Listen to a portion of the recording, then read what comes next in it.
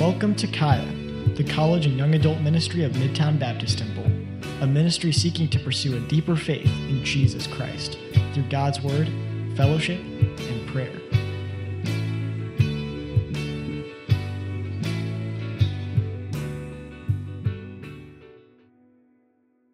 We are in 1 Corinthians chapter 4. We're going to be finishing up this chapter today. Now, we've been on this topic of leadership, and so each of the sermons from this chapter have been focused on leadership specifically, on the idea of leadership. Now, I prefaced this before. I have a perspective, and I think the Bible paints this perspective too, that there exists kind of a spectrum of leadership in God's perspective. And you enter into that path, and you enter into that spectrum the moment that you accept Jesus Christ as your Lord and Savior. You have been christened, for lack of a better word, into leadership. Now, your leadership influence might start small, okay? It might be modest. But as time moves forward, God is calling you into deeper and deeper leadership in ministry, and you need to have that foresight. You need to have that insight. You need to be prepared for it. You need to see yourself as a leader, even now. And so you say to yourself, well, I attend a Bible study. It's kind of new to me. I just signed up for discipleship. That's new to me. Maybe you just accepted Christ as your Savior, just recently maybe. We've got, in this ministry alone, I've heard of almost, I believe it's 30 testimonies of salvation over the last 2 months. Isn't that nuts? So, that's not accurate numbers because I don't have like an Excel spreadsheet or anything. But I've heard the testimonies as they've come in over the last couple months, and it's about 30 people in your lives, and some of you are in this room that have come to know Jesus Christ as their Savior. And at that moment, you need to recognize that God is calling you to leadership. That's what discipleship is all about. It's about growing you into your leadership responsibilities. Now, in this chapter, we've talked about a few things, okay? When we first started, we addressed this idea that a biblical leadership is a stewardship leadership. A stewardship leadership, which is a biblical word for management, oversight. A stewardship, in this case, where truth is the priority. Okay, so this is the thing, at your workplace, you might manage things, right? You might manage things. You might be responsible for cleaning this thing or putting these things away or making these things over here get sold or make sure that these things get into the right file in the right place or whatever it might be. But in the stewardship of Christianity, we are responsible for managing ideas and concepts that are derived from God's Word. All right? It's a conceptual management. And all of the concepts by which we live come from this book. And so learning this book is our top priority. Now, so many churches today have their priorities wrong. All right? We might sense that, right? Being in America and seeing the state of Christianity, you might sense that, but it's an issue of priority. The issue isn't that there's just problems. The problems themselves are an issue of priority. So a lot of churches are doing everything but steward truth. They're stewarding their service experiences on Sunday morning. They're stewarding the entertainment value of what they do. They're stewarding their perception within the community in which they serve. Right? They're real concerned about what people think about them. They're stewarding, people's well-being in their church. They're wanting to make sure that everyone's happy all the time, that the coffee is hot, that the donuts are ready, that the lights in the worship set are flashing and that the smoke machine's working, and that the pastor is on his A game, right? I heard recently about a pastor was talking about what he does pre-service to prepare for his worship service. This is a megachurch pastor. And one of the things in the list of his preparation that he does is he actually works out for 45 minutes to make sure that he has a pump going on, right? I'm not lying to you, y'all. This is how it is, okay? Right? Anymore, a pastor has to have their J's fresh and their pump on. Their biceps have to be at maximum capacity before they step into the pulpit. But why? Why is that? Why is that what Christianity looks like now? Well, it's because the priorities are wrong. The priorities are wrong. When anything takes priority over truth, the foundation of our faith will crumble and our mission perspective will fall apart. If the management of truth, if the priority of truth and doctrine is not right, if it's not the first priority, everything else will fall apart. It has to be number one. And so a leadership that isn't doctrinal is a leadership that's desolate. And we've got to remember that. So if you want to be a leader, if you're striving towards leadership and to have investment in people's lives, then you need to take the word of God seriously. 1 Corinthians chapter 4, verse 1 says, "Let a man so account of us as of the ministers of Christ and stewards of the mysteries of God." Every one of you that finds themselves in ministry, it's time that you see yourself as a leader and start studying God's word that way. We strive to have a leadership that deals in truth claims. That's what we need to be about. And one of the things that I love about being a pastor, and I think the call on my life is to develop leaders. And you'll see that in today's sermon a little bit, but my life's devotion is to make sure that you guys have these things in your life, that these principles are true of you. And that's why I take LFBI so seriously. That's why I want you to take Discipleship 1 so seriously. It's because I need to know that you understand God's word and that you can apply it to your life. The next thing that we looked at was this idea that a biblical leadership is a serving leadership. It's a serving leadership. It's sacrifice as a priority. Laying down your life to serve Christ and his people. A biblical leadership is a leadership that chooses the back seat. This is funny watching the pastors do this. When we go to lunch, I always make sure to sit back middle. Right? It's become kind of a game. Now, first of all, y'all know Kenny Morgan isn't sitting back middle. His body just can't fit. All right? But watching the pastors try to take the back seat is a funny thing. Why? Because they want to, even if it's in a silly and a small way, they want to put themselves in a position of sacrifice. They don't want to be first. A biblical leadership is a leadership that's willing to defer their rights, is willing to take out the trash and to clean up, is prepared to give away their time and energy so that others might have life. And that's the leadership that we're teaching here at Midtown Baptist Temple. That's the leadership that I want to see take place in Kaya. Paul said it this way in 1 Corinthians 4:10, "We are fools for Christ's sake. We are weak. We are despised. Even unto this present hour, we both hunger and thirst and are naked and are buffeted and have no certain dwelling place and labor, working with our own hands. Being reviled, we bless. Being persecuted, we suffer. Being defamed, we entreat. We are made as the filth of the world and are the offscouring of all things unto this day." Growing leaders, it's not leadership unless it's serving leadership. Do you understand? It's not leadership unless it's serving leadership. Leadership is not a performance piece. It's not an opportunity to be in front of people. It's not an opportunity to be affirmed and patted on the back. It is none of those things in this place. Now, somewhere else in the world and other churches maybe.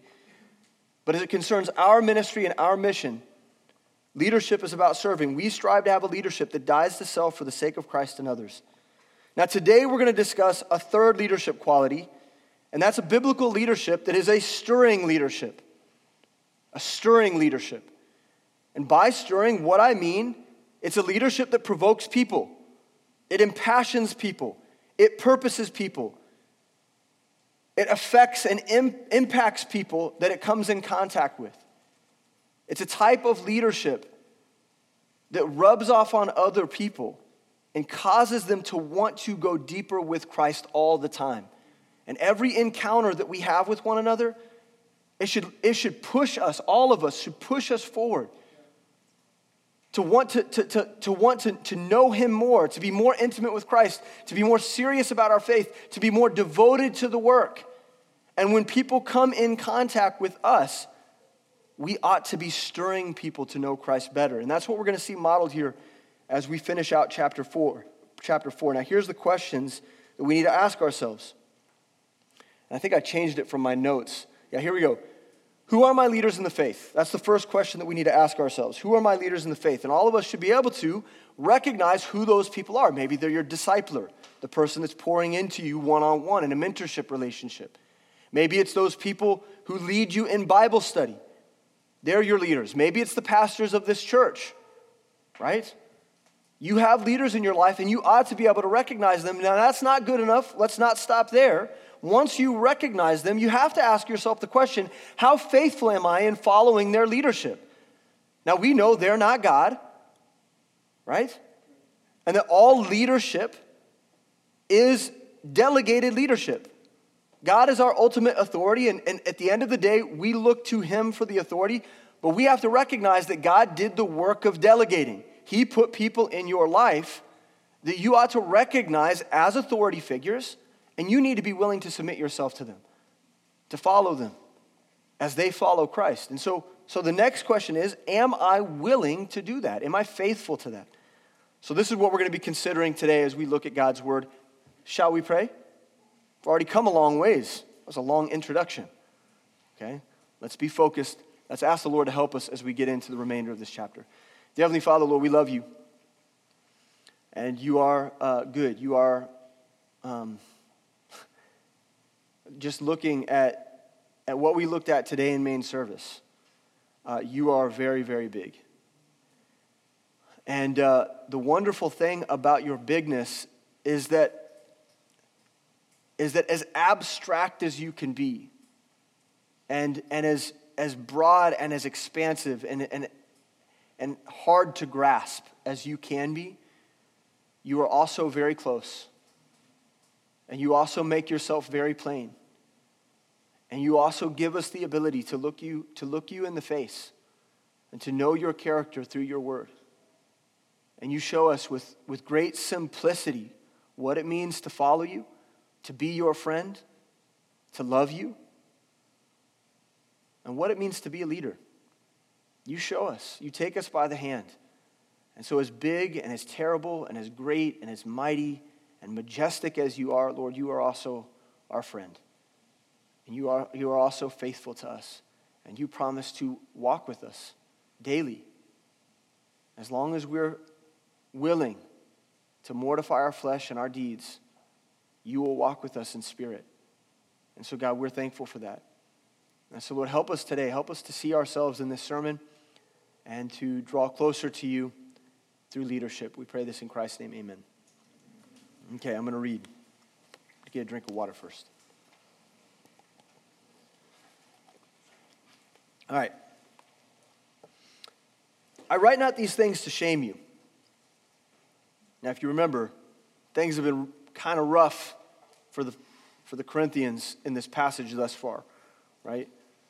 Paul is not pulling any punches. Remember all that sarcastic dialogue from the last time we were together? He was being kind of sharp with them. I write not these things to shame you, but as my beloved sons, I warn you. For though ye have 10,000 instructors in Christ, yet have ye not many fathers. For in Christ Jesus I have begotten you through the gospel, and wherefore I beseech you, be ye followers of me.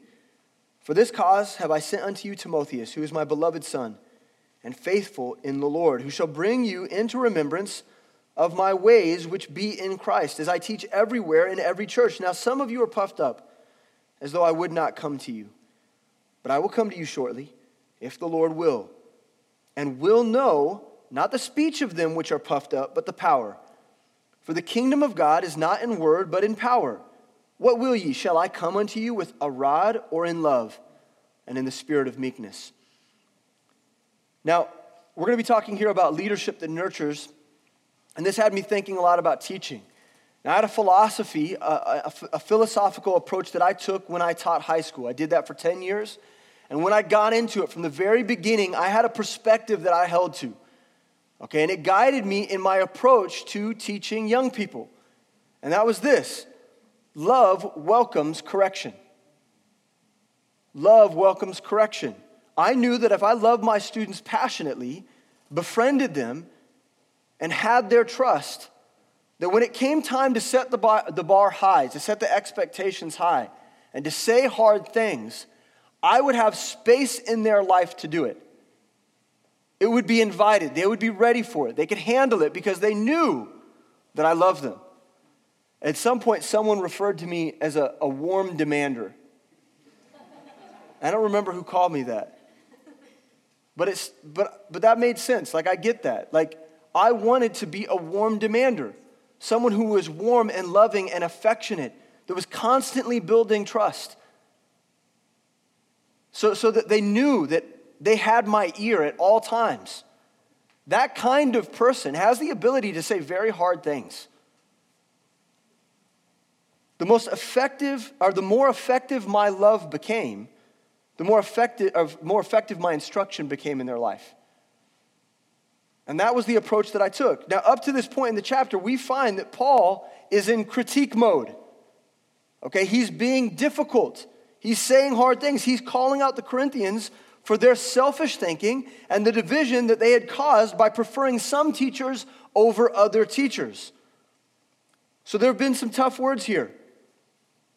But we also find Paul calling them to remember the love that he had poured out on them.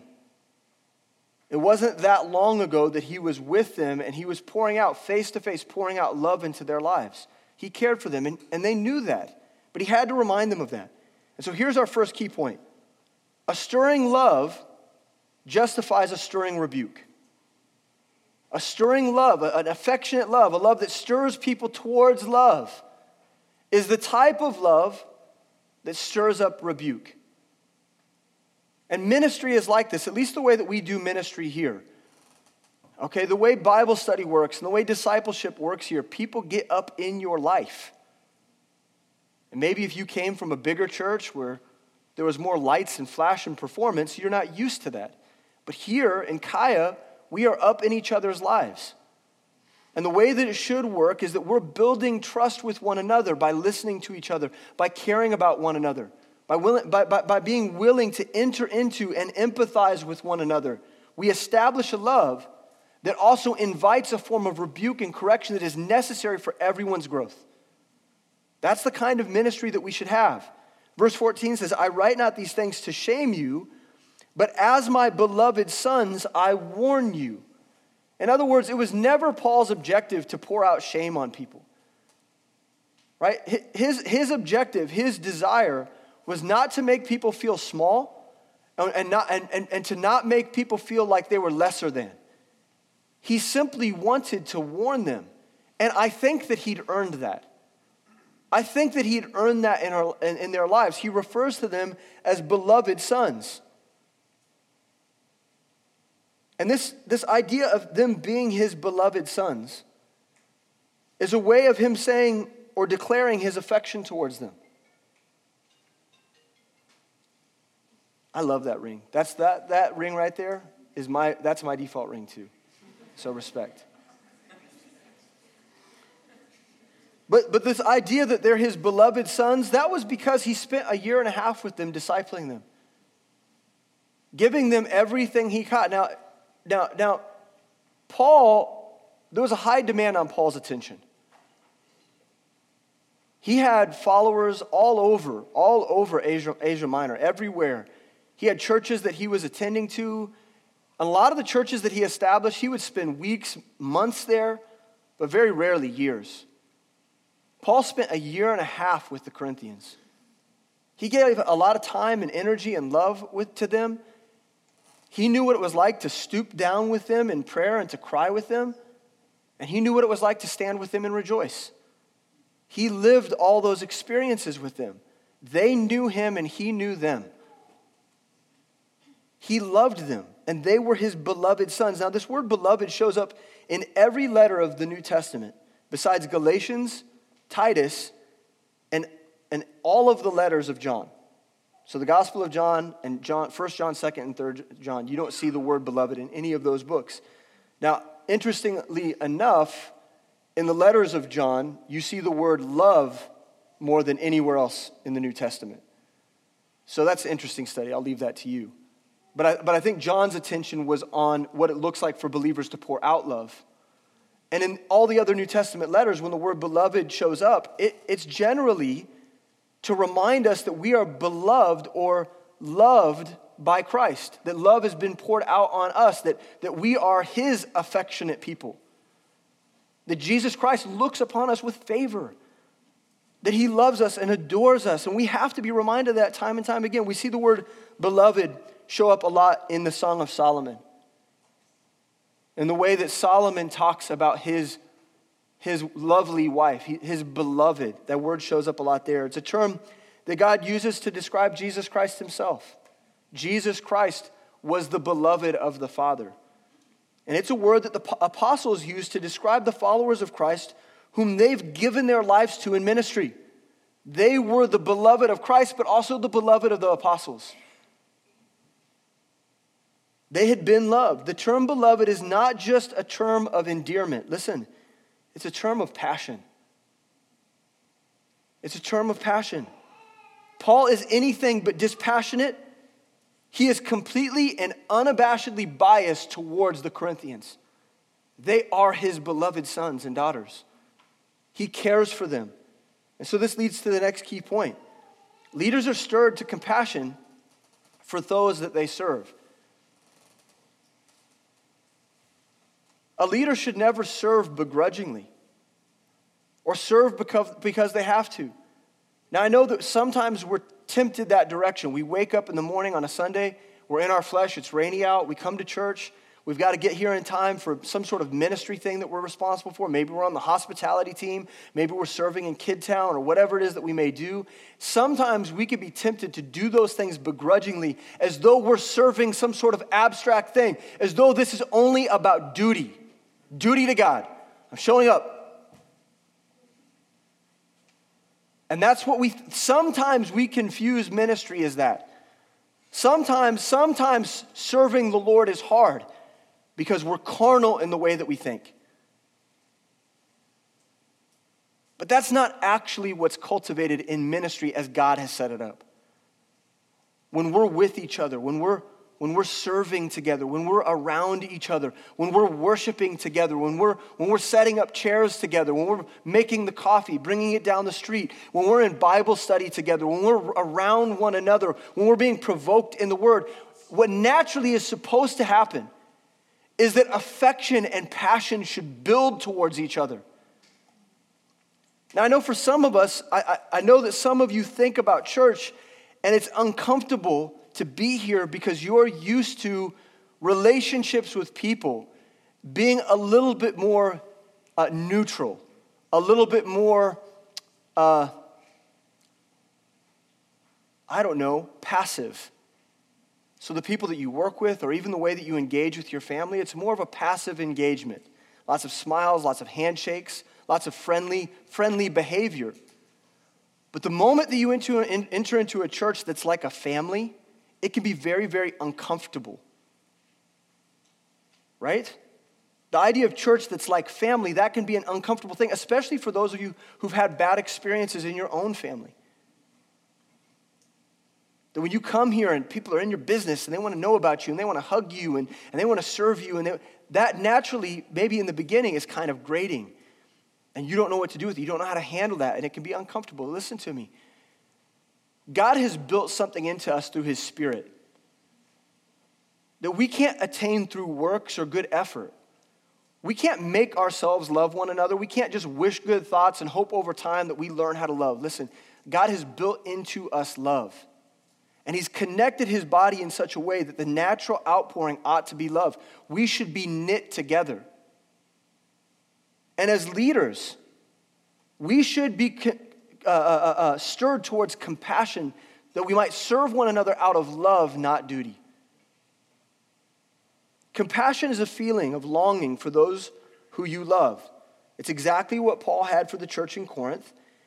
And it's a word that I think best describes what we ought to feel for one another. The word compassion is found in relation to Christ more than any other context in Scripture. So when we look up the word and we study the word compassion, we find it more often used in context of the Gospels, in the context of Christ, than any other place. Now, one of my favorite places is Matthew chapter 9. In Matthew chapter 9, verse 35, Jesus is standing and he's looking out over the city.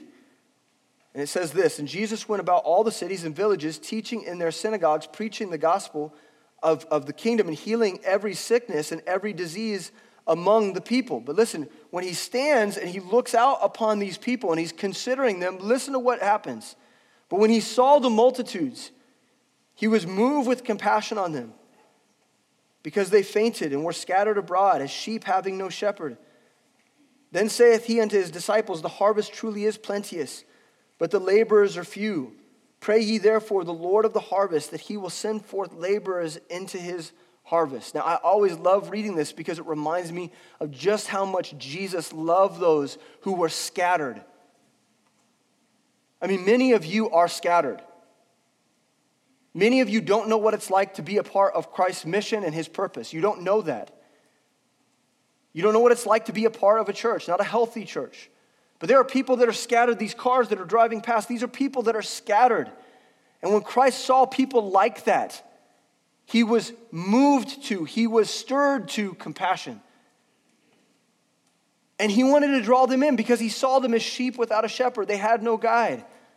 They had nothing to follow. They didn't know the words of God. They didn't know what it meant to follow hard after something that's greater than them.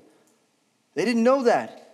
And so he was moved to compassion. Now, I want to point out something that maybe you haven't seen. Is that when Christ goes into this part about the harvest being plenteous, but the laborers are few, I want you to understand that the laborers that he's looking for are laborers that are likewise stirred to compassion. The laborers that he desires is a people. They're not just willing to go into the field and do a work out of duty. He is looking for a people that are also stirred to compassion. Because when they look at people, they don't see people, they see souls. They see something much greater than just flesh and bones and transactions to be made. He wants people that are going to labor in his field out of compassion for the people that are scattered. Growing leaders, do you have a stirring in your heart towards the people that you serve? And if you do, then you will have the heart of a parent. If you do, you'll have the heart of a parent. Verse 14 says this, I write not these things to shame you, but as my beloved sons, I warn you. He calls them sons. Now listen, for though ye have 10,000 instructors in Christ, yet have ye not many fathers. For in Christ Jesus I have begotten you through the gospel, wherefore I beseech you, be ye followers of me. Now, I believe this to be an incredibly powerful statement. It's one of my very favorite statements as a pastor in all of Scripture. So Paul is again drawing a contrast between two things. Now, he's been doing that throughout the chapter. Remember that? The whole business about being despised, being weak. You're strong, but I'm weak, right? So he's doing all these parallels to draw contrast between two concepts, two ideas. And he's doing that here again. And he's drawing a contrast between all of these instructors versus the few fathers that you actually have in the faith. So he's leaving the Corinthians to decide which one they prefer. Which one do you prefer? 10,000 instructors or a few fathers?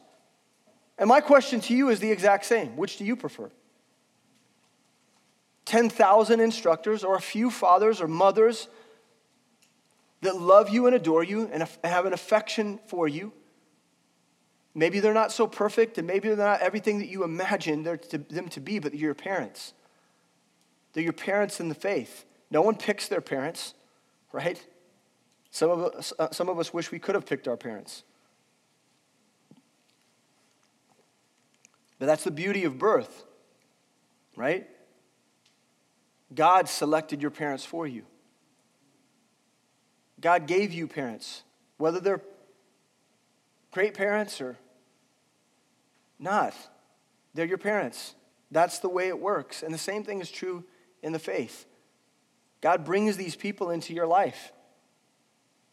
And their responsibility is to steward you. We call them around here, we call them disciplers, we call them pastors, we call them elders, we call them leaders, we call them friends. And sometimes those relationships are difficult, sometimes they're hard, but they're what God gave you. So Paul is describing here the great difference between the plenitude of professors, commentators, lecturers, talking heads that would have drawn the attention of the Corinthians and tickled their ears. Now, we've got to remember the context of Corinth. The context of Corinth is this, that these people in Corinth that attend this church were previously worshipers of many false gods, right? And in Corinth, there was a culture of seeking out the philosophers and the pagan leaders that you wanted to follow. And so it was a city where there was thousands, literally thousands of people that were eloquent in speech, that were knowledgeable on a topic, and they professed to have some sort of hidden knowledge that if you were willing to follow them and let them be your guru, for a small fee, you could follow them around and have their teaching and have access to their hidden truth. That's the culture that the Corinthians were coming out of. And that's the culture that they brought into the church. And that's the culture that Paul's trying to correct here. And he uses the number 10,000 for effect. That's a big number, isn't it? But it's more than that. The use of the word 10,000 is more than that. It's more than just a number to kind of dramatize the number of Gnostic philosophers and mystics that would have been in Corinth.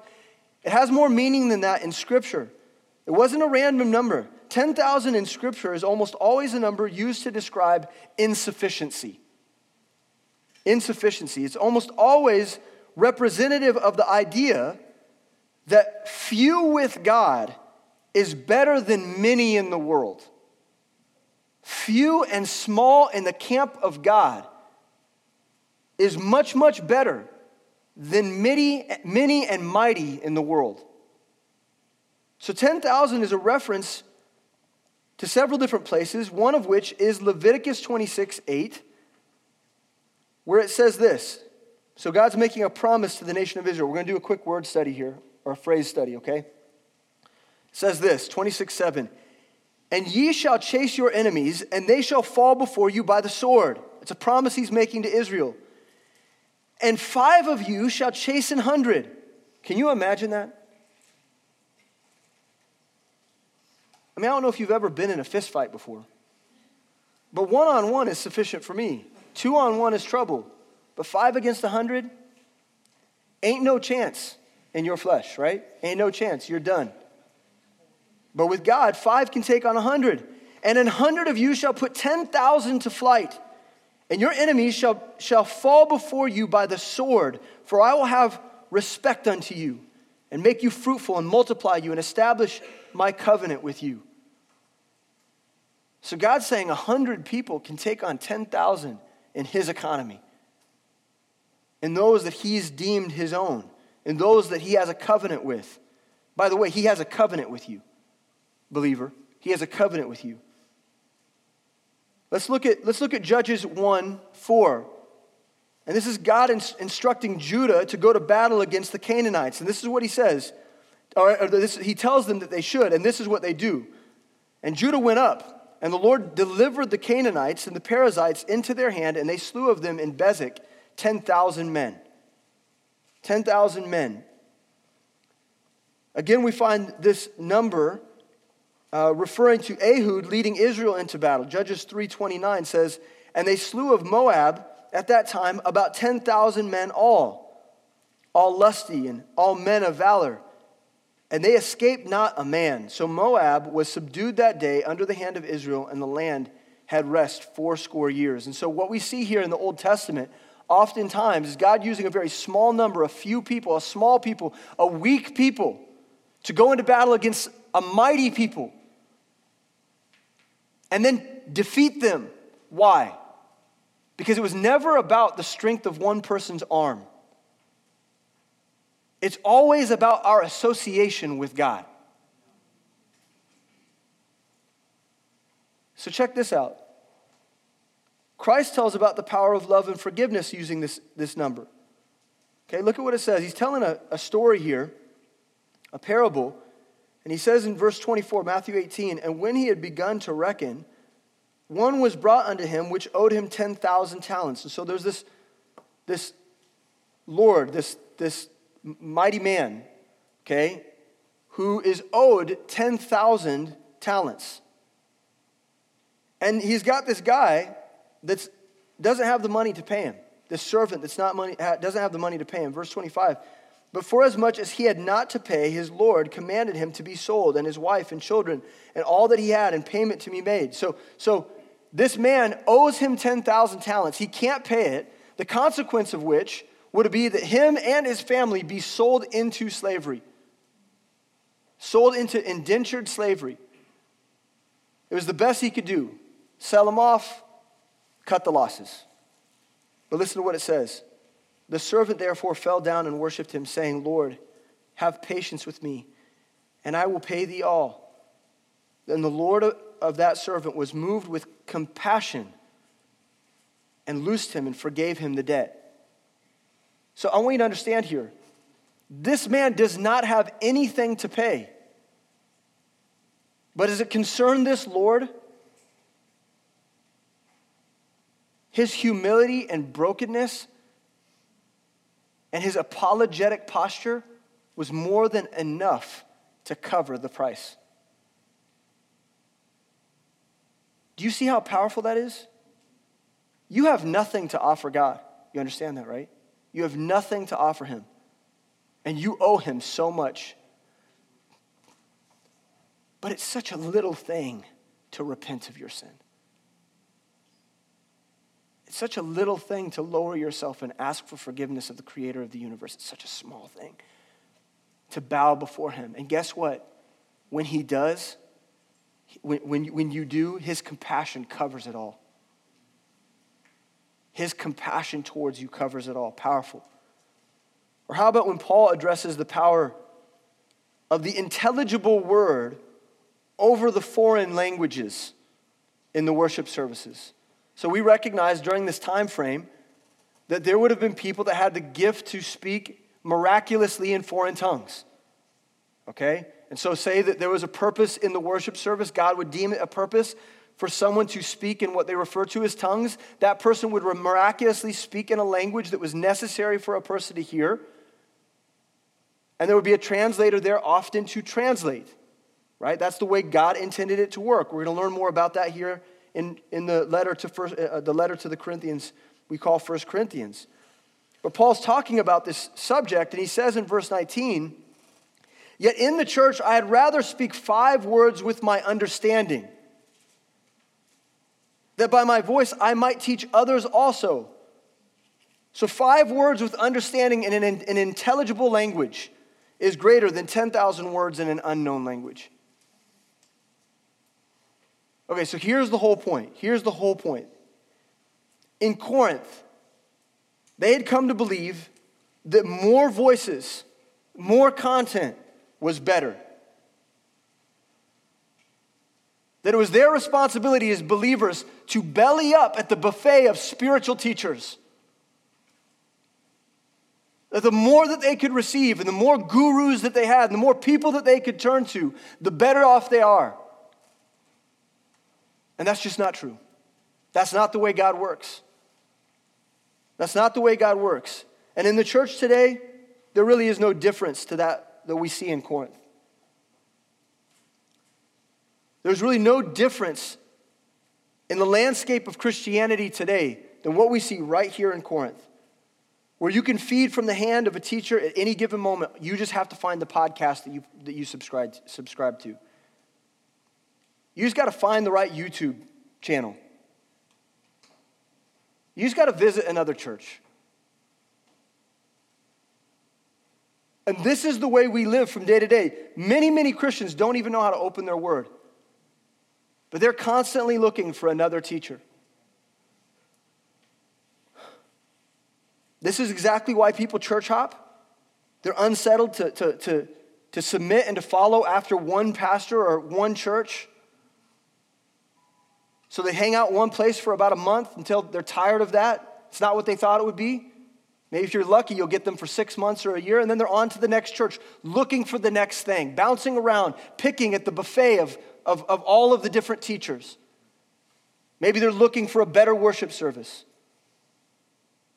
where the music is more refined, where the slideshows are always correct. during the worship set.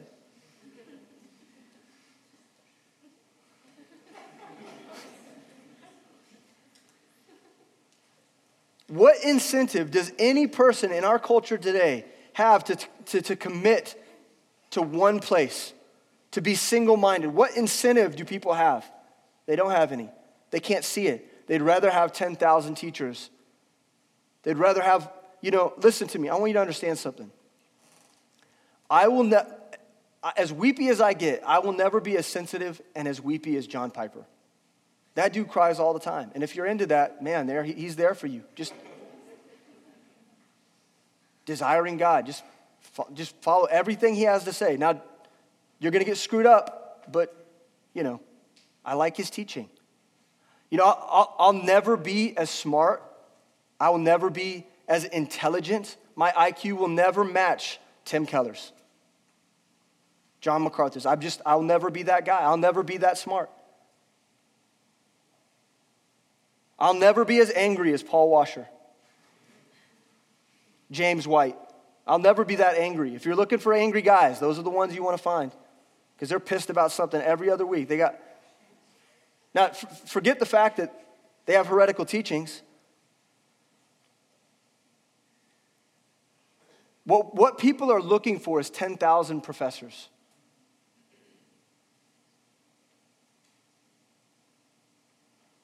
And they're willing to trade that. They're willing to trade away their fathers and mothers in the faith for that. And so that's our next key point, is that we ought to prefer our parents in the faith over the professors.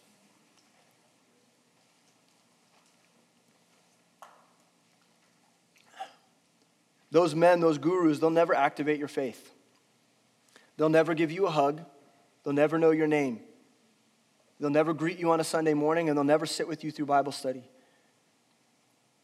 And when you have pain or loss, you have a family member's passed away unexpectedly or a crisis in your family, they're not going to sit down and weep with you. They might tickle your ears for a season, but they're not your parents. They're not your fathers and mothers in the faith. The passionate investment of a father is greater than the persuasive intelligence of many instructors. When you're a kid, it's common for you to be obsessed with your parents. My kids are at that stage right now in their life. They love me. They think I'm the best. But you know how it goes. You hit middle school, you get into high school, and suddenly that perspective shifts, right? And you start looking at your parents different. You can point out their flaws. You can see their weaknesses. And instead of being able to forgive that, in the weakness of a preteen, often what they do is they turn that into anger or resentment, and then they begin to kind of distance themselves from the people that they were once obsessed with and loved so much.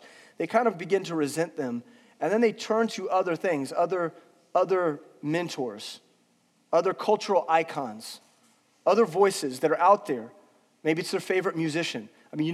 For some of you, the very first, your first guru outside of your parents was like some lame musician, right? It's probably Taylor Swift for like half this room.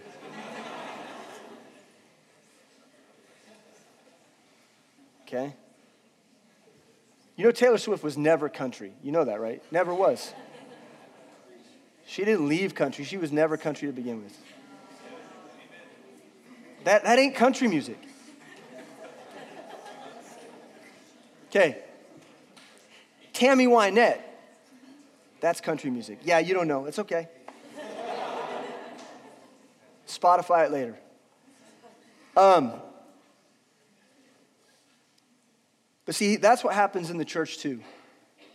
See, in the church, what happens is we get tired or we begin to recognize there's weaknesses. There's weaknesses with Brandon. Of course there is. Come on. I could have told you that on day one. Probably did tell you that on day one. There's nothing perfect about any of this. You're going to see the flaws. We're not going to be as shiny as the guys that you listen to online.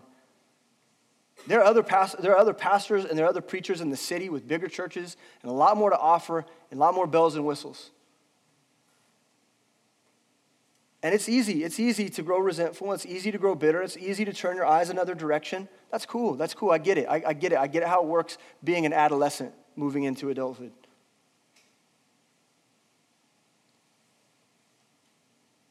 but you have few fathers in the faith. And the people that invited you to this church, and the people that love you in your Bible study, and the people that are discipling you and investing you, the people that led you to Christ, I'll never forget, man. There's a guy that I love so deeply that was a part of this church, the very early years of this church. And him and his family, they got saved coming to Midtown. This is where they were born into Christ. This is where they were begotten. And there was something shinier down the street. They had friends there. And so they left to go to be with their friends. And there was, it was more polished product. It killed me. It killed a lot of people in this church because we saw him as our brother in Christ. We saw that family as our begotten, as our children, as a part of this family. And I can tell you today, I'm pretty confident that they're not going anywhere. They're not even in church. I'm just saying that. I'm saying that as a warning because if you lose your perspective on the fathers and the mothers that God has brought into your life, if you lose perspective of who really loves you, it's easy to trade up. It's easy to walk away. And isn't that what our culture is all about? If it's all about you, if it's all about what you desire and what you want, it's really easy to just say, well, and I want you to think about that principally as it concerns your physical parents too. I want you to understand that works in the physical realm as well. Some of us, we think we know better than our parents. And maybe you do. But you honor them as your parents. And with me, there might be things that you know better than me. I'm not afraid to admit that.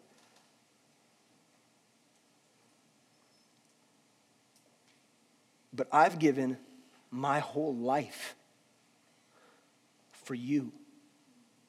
And there are other people in this room that have done the exact same. You ought to prefer your parents in the faith to the professors. For in Christ Jesus I have begotten you through the gospel. Wherefore I beseech you, be ye followers of me. Whoever is willing to make the deepest biblical investment in your soul, whoever it is that's discipling you, leading you with love, that's your father and that's your mother. Don't despise them, prefer them. Now let's look at this next thing. We saw a leadership that nurtures, but now we need to see a leadership that provides. Good parents nurture, but they also provide for their children. They look out for them when they're in trouble. They provide for their needs, even when it's difficult to do. Parents take on 2 jobs, right? Parents make all kinds of sacrifices. Do you know that a parent at my age, that I give up all of my social identity? I have no friends. I don't kick it, okay? I don't hang out on the weekend. You know what I'm doing? I'm going to soccer practice and basketball games. That's what I do. Why? Because I make provision for my kids. I want them to have what they need. And even the things that they want. I make that sacrifice. That's what parents do. And in this case, Paul was willing to send his very best, Timotheus, away from the work that he was doing. You guys know how important Timotheus is to the work of Christian ministry in the world at this given moment in time? Timothy was a big deal in his own right. And he was a son to Paul. And so what Paul's about to do is he's about to dispatch Timothy away from what he was doing, to send him to Corinth, that he might help them in their discipleship. That's a pretty big deal. Look at verse 16. Wherefore I beseech you, be ye followers of me for this cause, for this reason, because I want you to be a follower of me. As I follow Christ, I'm going to send you Timothy. I sent unto you Timotheus, who is also my beloved son and faithful in the Lord, who shall bring you into remembrance of my ways, which be in Christ, as I teach everywhere in every church. So Paul's busy doing missions work, and he can't get away. He can't tear himself away from the thing that he's supposed to be doing at that given moment. So he sends Timothy, which, listen to me, is not second best. Paul is sending the very best. Why? Because he's looking at Corinth and he's assessing that there's a great need there. He's seeing that things aren't right in the church in Corinth. And it's not okay for them to just figure it out on their own. He's going to send his beloved son to his beloved sons. Why? So they might be put in remembrance of who Jesus Christ is and what the ministry is supposed to look like. That's a big deal. That's a big deal for Paul. And he wants them to see it for the big deal that it is. So Timothy wasn't with Paul originally when he visited Corinth. Remember when we saw Paul go to Corinth? Timothy was serving in Macedonia. He had another work. So they never met Timothy before. They don't know him. But they knew Timothy. They knew that name. They knew his reputation. And the very sight of Timothy would have reminded them of Paul. They would have seen Timothy and they would have seen Paul. When people see Shepherd, they see me. They see Eva. When they see his face, when they see our kids, oh, those are Briscoes. They can see our genetic residue on our children. The same thing is true in the faith. I know that Alex and Nick and Kyle and Jake and Lon and Larry, and these men look like me. They look like Andrew Ong. They look like Sam Miles. They sound like Kenny Morgan. I mean, did you guys not watch Jason last Tuesday?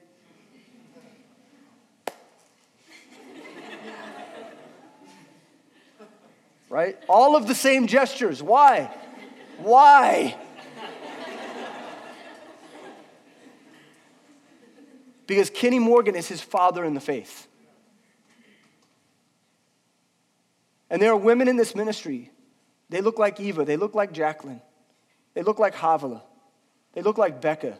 And on and on and on. Because you've made an investment.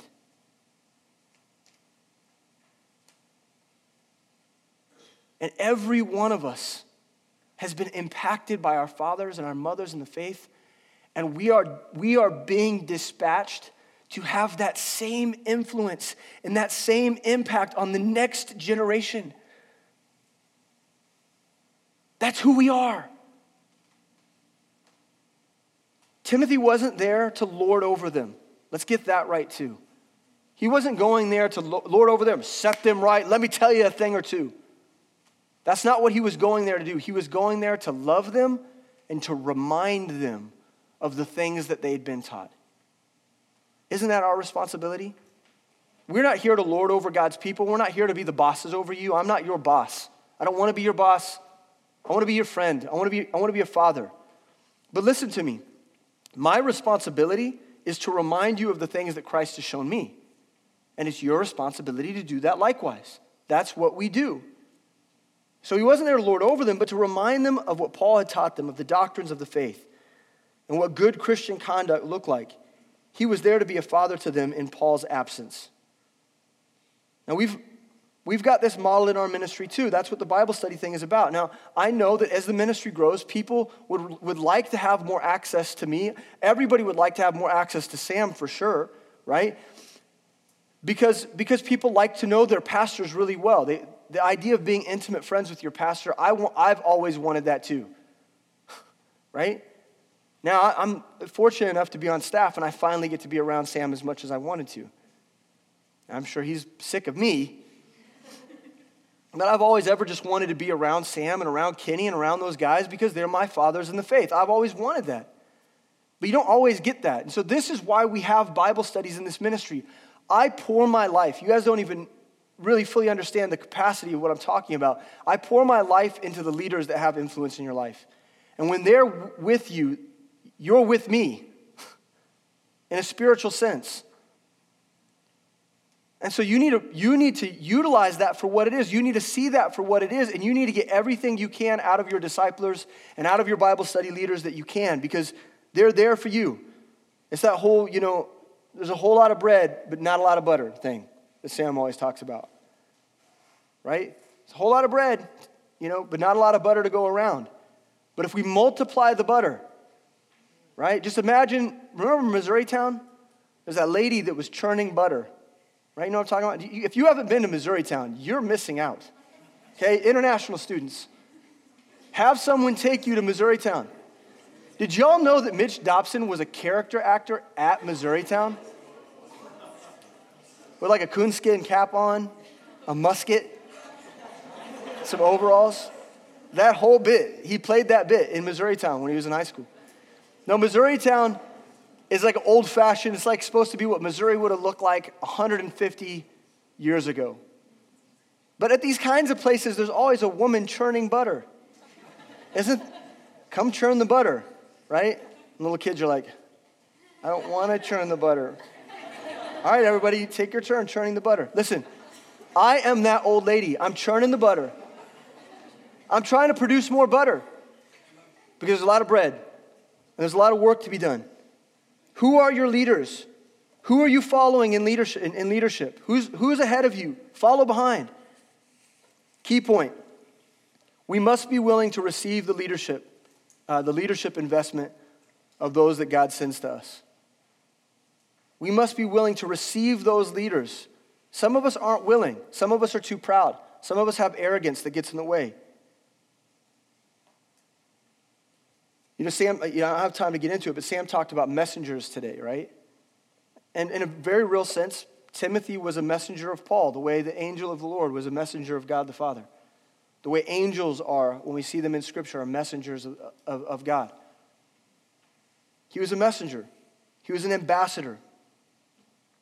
Paul absolutely believed that Timothy, as his beloved son, was every bit as valuable as him going in person. In Mark chapter 12, there's this story. It's a grievous story that Jesus tells about a certain man who had land that he loaned to a farmer. And he loaned this land to him. And at the end of the harvest season is when you pay the guy you're leasing from. Okay, you bring the harvest in, you make a little bit of money, and now you pay back the guy that you're leasing the land from. And so this certain man who owned the land went to this farmer to collect the wages that he owed him. And when the servants went to this guy's house, they whomped on him. You guys know that term? He caught a beat down. The servant caught a beat down. So he showed up. The ambassador shows up. And the farmers and his sons beat this dude up and send him back. And so he sends another servant and another. He kills a servant. Okay, eventually the farmer's like, man, if they're not going to listen to my servants, I'm going to send my son. Because certainly this guy is going to respect the name and the authority of my very son. So he sends his son, and guess what they do? They beat him to death. They kill him. They kill the messenger. They kill the ambassador. Now, we recognize that this is a picture type of the prophets that came before the Messiah, right? Every servant that was sent, the nation of Israel denied those servants, even killing them, killing the prophets, treating them like trash. Those were ambassadors of God, of the living God. And eventually God sent his own son, and guess what we did to him? Yeah. So it's a picture type there, but listen to me, in principle it applies here too. God has sent ambassadors into your life. Why are you rejecting them? Why do you think you know a better way? Why not receive what people that love you are pouring into you? Pride. Delegated authority, it may be a lesser authority, but it is an authority nonetheless. We've got to respect it. We've got to love it. We've got to yield to it. It's a privilege to have. There's a lot of aimless Christians out there. It's pretty awesome that you have people in your life that love you. No one has been sent to lord over you. All of these people that are leaders in our ministry have been sent to love you. Now, we're going to end this chapter. I want to point something out to you. There's a bigger issue in Corinth that's going on that Paul's not addressed yet. And it's going to be pretty gross. Okay? It's pretty gross. It's pretty vile. We'll get to that in the next chapter. But there's a bigger issue at hand that needs to be addressed. And Timothy's going there to help them address it. Right? Like, we're going to get this fixed because this ain't right. Okay? We'll get to that. But I want you to see that in that context, what Paul's about to say here is really, really important. So now we have a leadership that nurtures and a leadership that provides your spiritual nourishment, provides people to help you in that work. But now we have a leadership that corrects. And that's what we need too. We need a leadership that's willing to correct. Verse 18. Now some are puffed up. And now we learned that the word puffed up means arrogant. They're wise in their own conceits. Now some are puffed up as though I would not come. In other words, they're proud and they're arrogant and they're convinced that Paul won't even come. He's not even going to show up. You know, it's that cynical way of thinking that people who have pride have.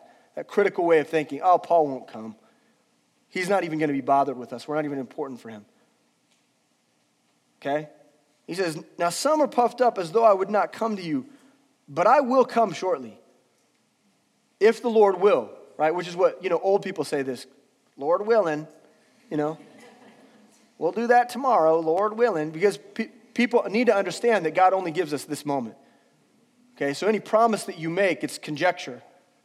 Okay, any vow that you make, it's conjecture that Christ won't show up any given moment. Right? So he says, Lord willing, and you will know, listen, and we will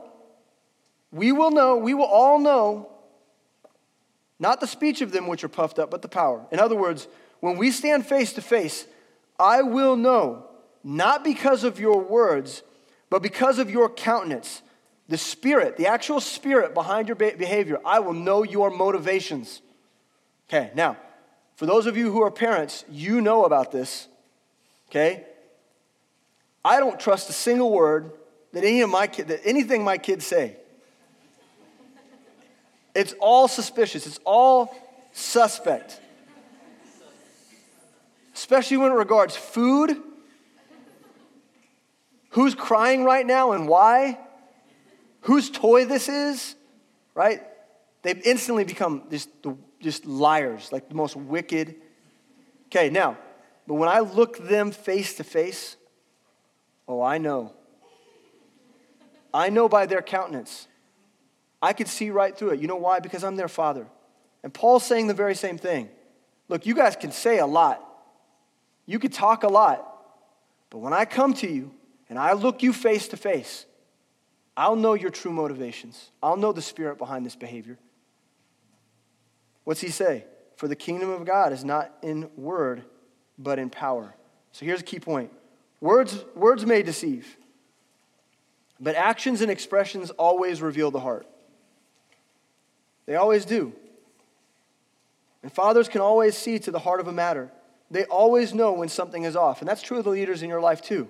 When they know you, when you let them know you, they're going to know when stuff's up. They're going to see you walk into a room. They're going to see the expression on your face. They're going to know your countenance. And they're going to say to themselves, something's not right. Okay, now you've got a decision to make in those moments. You've got a decision to make. The question is, what kind of disciple do you want to be? One that hides things? One that's deceptive? Or one that's open to admonitions, correction, and discipline from a parent? Which kind of disciple do you want to be? Because you could keep fronting, hiding, faking it. People can see through that, by the way. Or you could be a disciple that says, you know what? I'm open to the rebuke. I'm open to the correction. I need accountability. I need to be vulnerable. I need to be open to the investment that someone's willing to pour into me. I have to let my stuff be seen. So he says, listen, verse 21, what will ye? He said, what will it be? Corinth, what will it be? Shall I come to you with the rod? Which basically means, shall I come to you with discipline? Or in love and in the spirit of meekness? Will I come to you to discipline you? To set you straight? To confront you? I don't want to do that. Hear me, I don't want to do that. Or will you let me come to you with affection and love? Will you let me pour into your life willingly, where we're both on the same page, we're both going the same direction, we both want the right thing? Will you let me show you love? Those are the options. Now listen to me. Listen to me. Those of you who are learning to lead, you need to learn, before you can ever learn to lead, you need to learn to be led. This is what I used to always tell high school kids. They're like, why do I got to take art? You know, why do I got to take art? You know, they had to take an elective. They got to take art. Not all of them want to be artists. Okay, I get that. That's like 1 in 100 kids who actually love art. But what I always told them is like, you're not here in my class because you're going to be an artist. You're here to learn how to learn. You take this class to learn how to learn, because someday you're going to learn something else. You're going to go to school to be an engineer. But you'll be a better engineer knowing how to learn this stuff, how to be a good student. And that's true for you too. Are you a good student? Are you willing to be led? You need to learn how to learn. You need to learn how to lead. And the best way you can do that is to yield to the leadership that's in your life. Does that make sense? Let's do that. Let's do that together. Here's the next key point. It's the final one. Receiving correction is a sign of our maturity and faith in God. You're not submitting because you like it all the time. You're submitting because you believe God and you believe that God's at work, right? Receiving correction is a sign of our maturity and faith in God. Hebrews 12:7, if ye endure chastening, God dealeth with you as his sons. For what son is he whom the Father chasteneth not? Well, I know. If you're a son that God's not willing to chasten, you're not a son at all. God rebukes and corrects those he loves. He corrects those he calls child. And in the body of Christ, the same thing is true. We've got to be willing to take correction. I take correction. I take correction. I've got to be open to correction. And so do you. This is how it works. Okay, so there's a lot of principles today, a lot of key points. Now, I want to point something out to you real quick. There's this idea that not all of us are good at leading, okay? And there's areas of our life that we need to work on so that we can be the leader that God wants us to be. And if that's you today, well, then let's take some time to pray about it at the end of service. There's areas in my leadership that are weak, and it has a lot to do with the principles that we talked about today. I need to deal with that. Some of us are only just now discovering that we're supposed to be leaders. Oh, I am a believer. The Holy Spirit lives in me. I'm a disciple of Christ. That means I have some responsibility, even if it's this big, to lead other people. Maybe you're beginning to realize that you're not so good of a disciple. You resist, you push back, you're arrogant at times. And maybe you need God to soften your heart a little bit. So the things that he wants to teach you, that they'll take. And maybe you need to come forward here as we close in worship. I'm going to invite Seth up now. Maybe what you need is to come forward and get that right. Repent so that your heart might be soft. But listen to me. There's some of you that are here today that don't even know Jesus Christ as your Savior. And I'm talking about leadership, and I'm talking about all these different principles. And it's like, man, what is all this Christian stuff he's talking about? And you don't know yet what it means to follow Christ. Okay, if you're interested in what it means to follow Jesus Christ as your Savior, right? Make him your Lord, make him your master, to follow in his footsteps, to have forgiveness of sin, to have an answer for your sin problem, and to know beyond a shadow of a doubt that you're going to spend eternity with him in heaven. If you need to deal with that, come forward and talk with somebody. Okay? All right, let's pray. Dear Heavenly Father, Lord, we love you. We're grateful for you. We covered a lot of ground today. Lord, I pray that our carnal flesh wouldn't get in the way, and that, Lord, we would be able to submit to what we learned today. And if there's anything that we need to deal with, Lord, we would deal with it now. That we wouldn't hold on to it, we wouldn't carry it with us as we leave. Lord, we know that you want us to be submitted, yielded. That our leadership, our own leadership, is contingent and reliant on whether or not we're willing to follow. And so, Lord, teach us to follow right.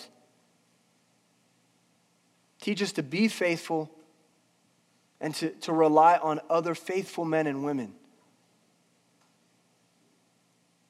to understand authority, to understand priority. God, please, would you use this sermon today to work on our hearts? We ask it in Christ's name. Amen. We hope that today's message encouraged you to follow Christ in His Word. For more information about Kaya, for service times, and information about our disciple-making ministry, please visit our website at caya.live.